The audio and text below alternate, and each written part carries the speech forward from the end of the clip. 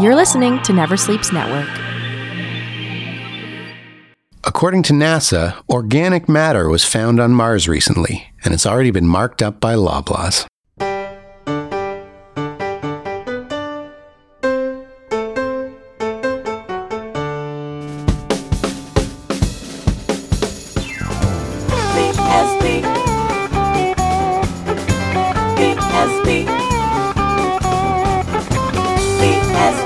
Oh, they're very smart people. With your host, Steve Patterson. Stevie P. They're very smart people. Hello, listeners. Welcome back to VSP with Steve Patterson. If you're wondering why my voice sounds a little different this week, I have a cold. And also, I'm not Steve Patterson. I'm Jeremy Woodcock, and I'm guest hosting this week because Steve is on a fact-finding mission to Atlantic Canada, and Colin Mockery was not available. This week, our featured guest is chef and slow food activist Joshna Maharaj. Joshna and Steve discuss the quality of food served in our public institutions. If you'd like to hear the extended interview, keep an eye on our Patreon page for the long listen. Jennifer McAuliffe will deliver this week's audio letter about wedding season, and we'll get a quick word from our Studies Buddies correspondent John Steinberg. But first, here's a few stories from around the world that we think should be made fun of. Donald Trump recently celebrated his 500th day in office, and his 5th day in his office. Fight Club author Chuck Palahniuk says he's almost bankrupt, although knowing his work, there's probably a surprise twist after Chapter 11. Woody Allen said this week that he should be the poster boy for the Me Too movement. Nobody had the heart to tell him he already is. Doctors in India pulled a live 3-inch cricket from an unidentified man's ear. When reached for comment, the man said, "Please don't identify me." A unique iceberg with a hole in it is drawing tourists to eastern Newfoundland. It's hollow inside but looks great in pictures. Scientists have named it Trudeau.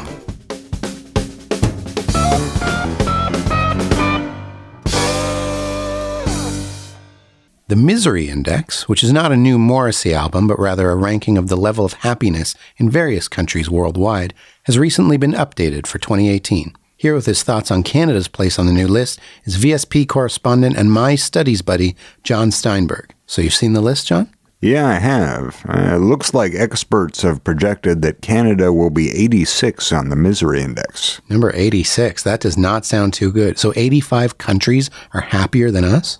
Well, no. The thing about the Misery Index is it's kind of backwards. You don't want to be number 1. You'd be miserable. I mean, obviously, that's why you're there. But also you'd be sad about it. So basically the list is upside down. It's like golf. First is bad, last is good, and we're 86. Okay, so we're doing great then. Well, slow down. 86 still isn't that great. It's not super low. I don't think we're even close to being last. I mean, how many countries are there altogether? I actually don't know. Neither do I, and I'm miserable about it. So that's probably not helping us. Okay, what does it mean to be at 86? I mean, it's fine, but you're not going to be jumping for joy. Plus, you're kind of jealous of Europe. It's kind of like being a person who's 86. Okay, so then we've got to be above some people. Who's below Canada? The United States. Oh, really? Yeah, you don't know that? And then Mexico was below them? Have you ever looked at a map? Oh, yeah. No, okay. No, I don't mean geographically. I think we've all had enough misery. Thank you very much, John. Since you seem to know everything, can you introduce the next segment? Sure. And thanks for noticing. And now, Jennifer McAuliffe reads a letter she wrote but didn't know where to send. Dear Weddings, I've had enough. Wedding season has been extended from April till October, and that's longer than the Leafs play golf. I haven't had a weekend off to go camping in 3 years. What's the point of being a showered verse woman if I can't go howl in the woods? Sorry, the Arboretum. You don't like it when I howl at your weddings. It ruins the atmosphere. Barns aren't a theme, it's where horses poop. Did you know that you're more likely to get tetanus from horse manure than a rusty nail? Oh, you're going to Bora Bora on your honeymoon? How divine. And by that I mean, oh my God, you're spending my money on a vacation while I ride the bus smelling like a stable. There's a rumor that bridesmaids get their pick of gentlemen at the party. I found that when I'm starving myself to fit into a size 6, even though I told you I'm a size 12 and been up since 5 a.m., I'm in no mood to meet your cousin Chad, who's separated but not yet divorced. I've been a bridesmaid 11 times. I've even been a best man. How bad are men these days that I, a medium quality woman, am the best of you? And it's not that I hate love. I'm happy for you. I'm fine with love. If you want to share a last name, that's cool. But why do I have to pay for Monogram towels? You didn't even have Monogram towels for your last name. And it's usually a cash bar. I can go a lot of places that sell liquor. This is the only one with your grabby Uncle Hank telling me that I have to do the YMCA and your relatives casually bringing up lesbians say no. I'm straight. I'm just not good at it. Okay, Linda? I don't want to bring a +1. I want to be a -1. RSVP me as regretfully decline, Jennifer McAuliffe.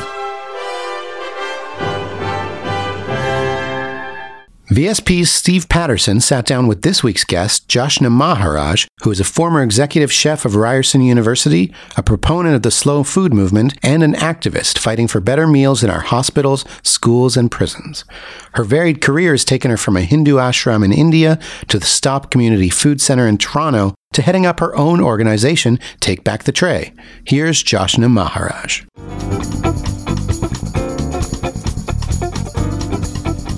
So what's the most important thing that you can do when you're preparing a meal for a group or for your family? That's one of the, I think one of the obstacles people face is I'm not going to put effort into preparing food when it's just me. For yourself. The community is key, right? And just a little anecdote, there's a place in the West End called The Stop. I ran that kitchen for 5 years. It's a community food West center. End Toronto, we're talking. Right? West End Toronto, Davenport is the neighborhood. It's in the West End of Canada. Yeah, that's it. And although so clearly the mandate of the organization is about food and emergency dining programs, food bank, and that, what we hear time and time again from our community members is that they are there for the social connection and to give them a break from their social isolation. That is the most important. It's the context that a meal and a kitchen allows, right? The space around the table that brings people together. I think people don't realize the importance of it until they experience it again. And, you know, Yes. my wife's big on me getting home for dinner. It's just my wife and myself and my daughter. But whenever we can have people over, it certainly ups your game food-wise, I think. Oh my goodness, 100%. And I'm getting better with walking my own talk and cooking myself. I live by myself. Cooking myself, taking the time to not just eat something while I stand over the sink and to put it on a plate and sit down and do it properly. But invariably, it's much more joyful to cook for somebody else. What do you look for ingredients-wise? Ingredients-wise, there's like a hierarchy because I think everybody should be eating locally grown organic food. Great idea, but there are plenty of barriers for a lot of people, right? Cost obviously is at the top of that list, and then accessibility is probably next up. You live in a deep food desert in a dense city, it's a bit insulting to even suggest it. You're doing the best you can with what you've got. So then I say, eat food that is as whole as possible. One, nothing that's in a package is one way to think about it. The other piece is food that looks as close to the way it did when it came out of the ground. Just brushed it off. And like, I see people really dedicated around washing their produce. And if it's sandy, if you're from a market, you know what I mean? That makes a lot of sense.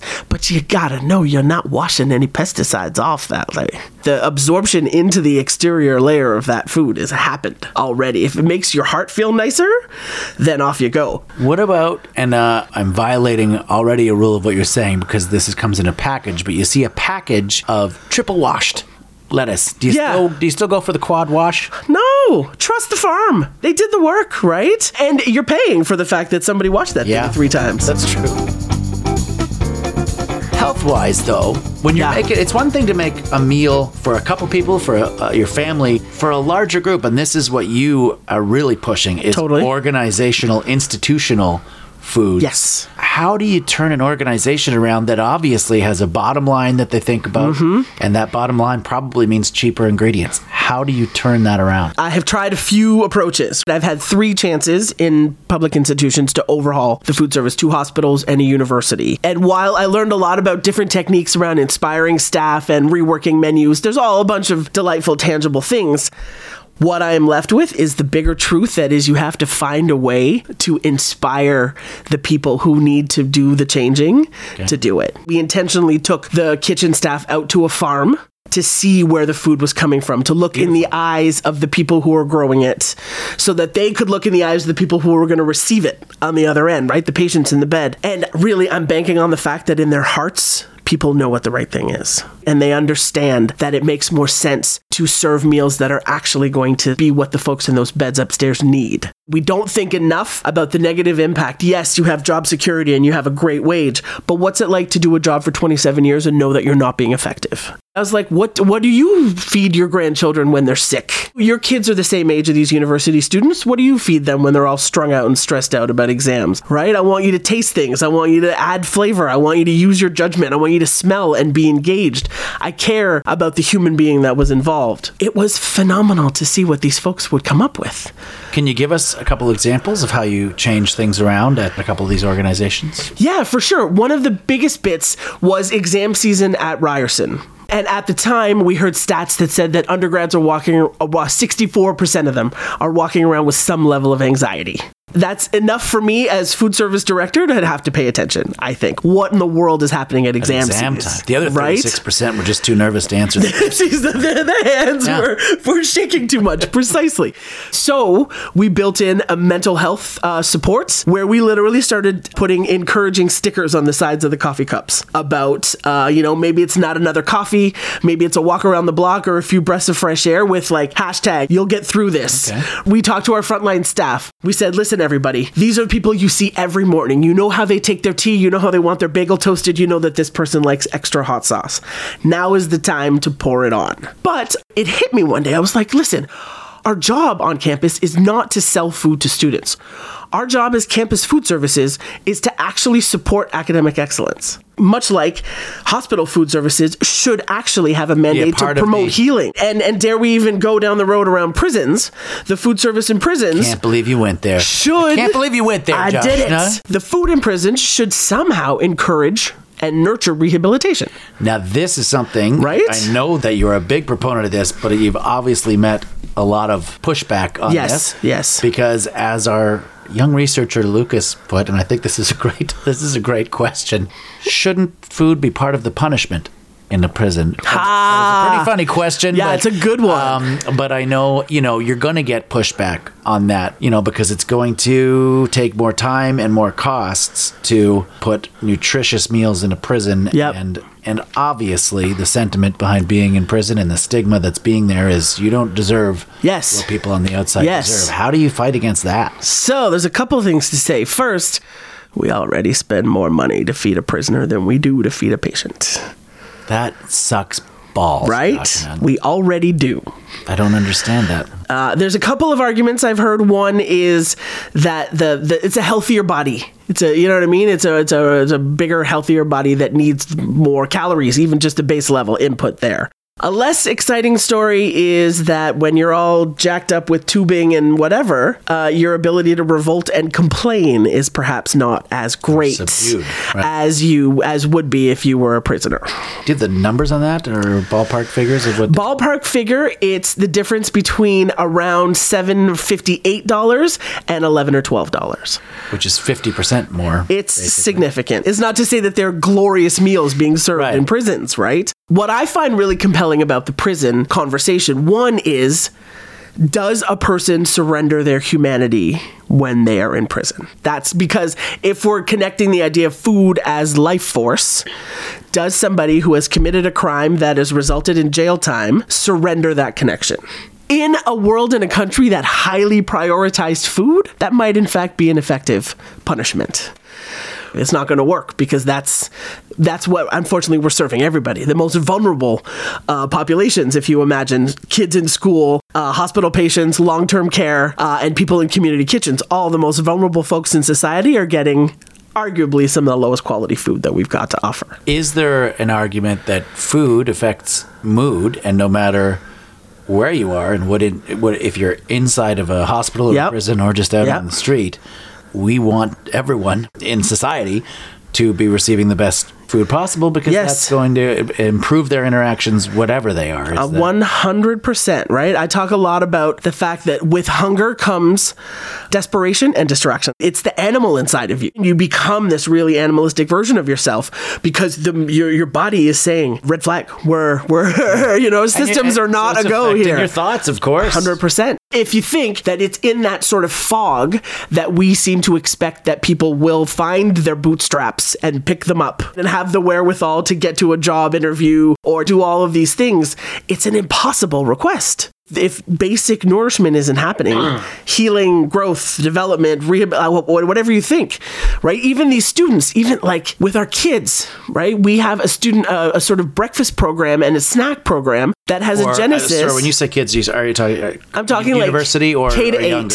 who the genesis of a lot of our snack programs were teachers using their own money to buy granola bars, for example, because these kids were bouncing off the walls, showing up with nothing in their tummies. Yeah. It's the one thing that is so vital, but that we pay the least amount of our attention and our priority to. Now, the argument of carbs, where they fit into everything, Yes. versus meats and red meats, and where do you sit on that?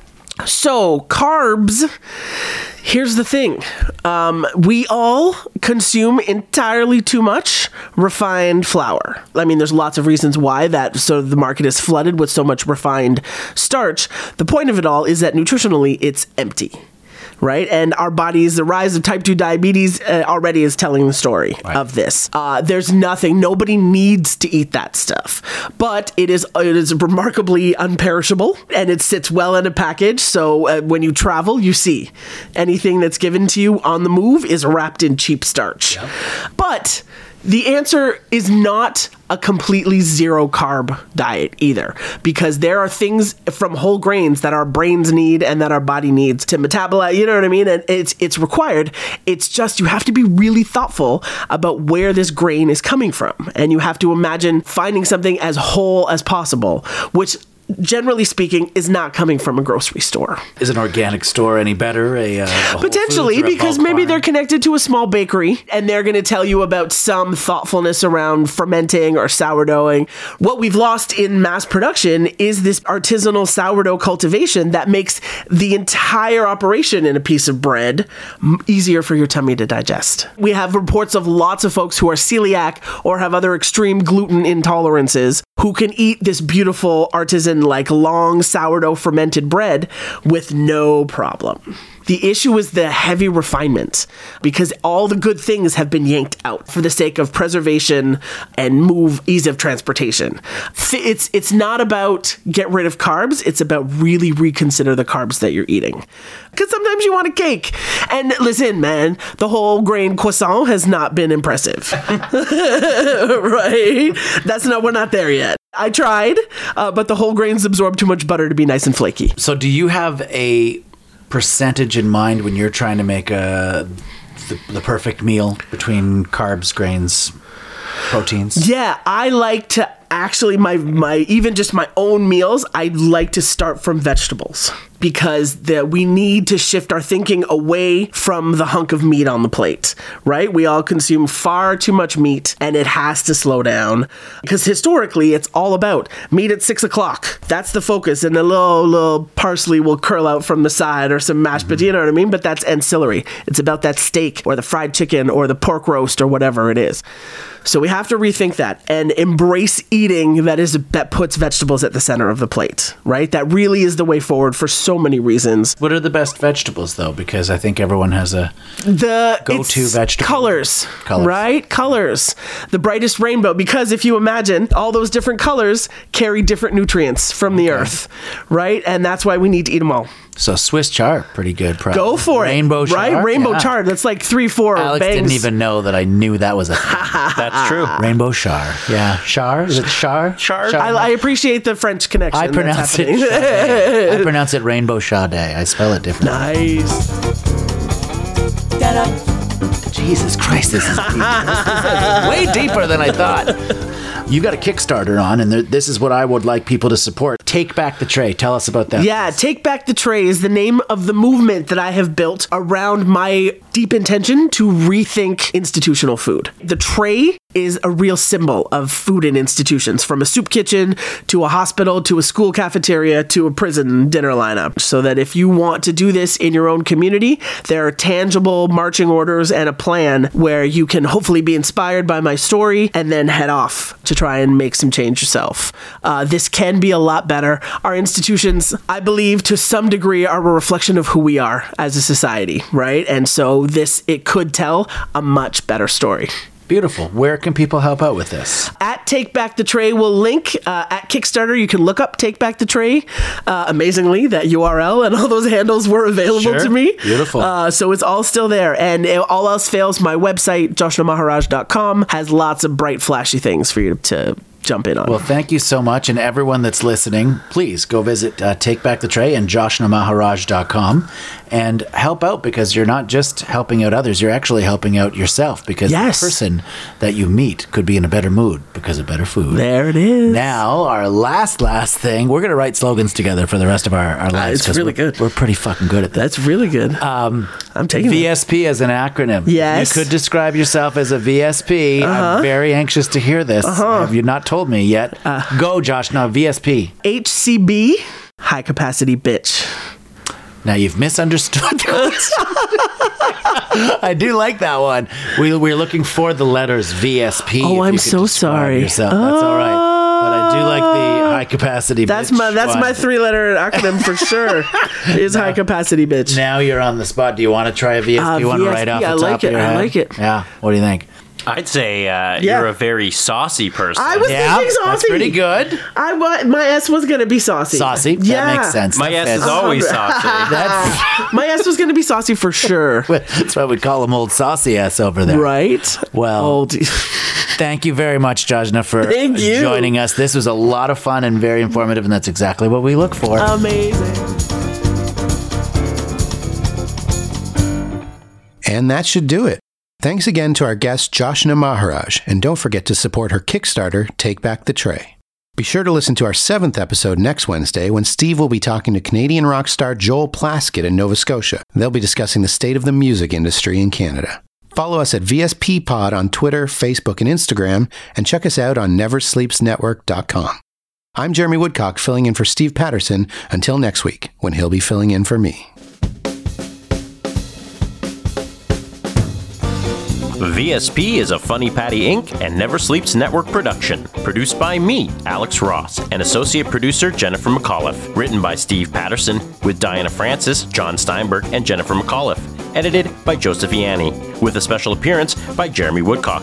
For more information about VSP and other great Canadian podcasts, visit neversleepsnetwork.com. And please follow our socials at VSP Pod and Never Sleeps Net. See you next Wednesday. Never Sleeps Network. This has been a Never Sleeps Network production, executive produced by Alex Ross. For more information and content, visit neversleepsnetwork.com.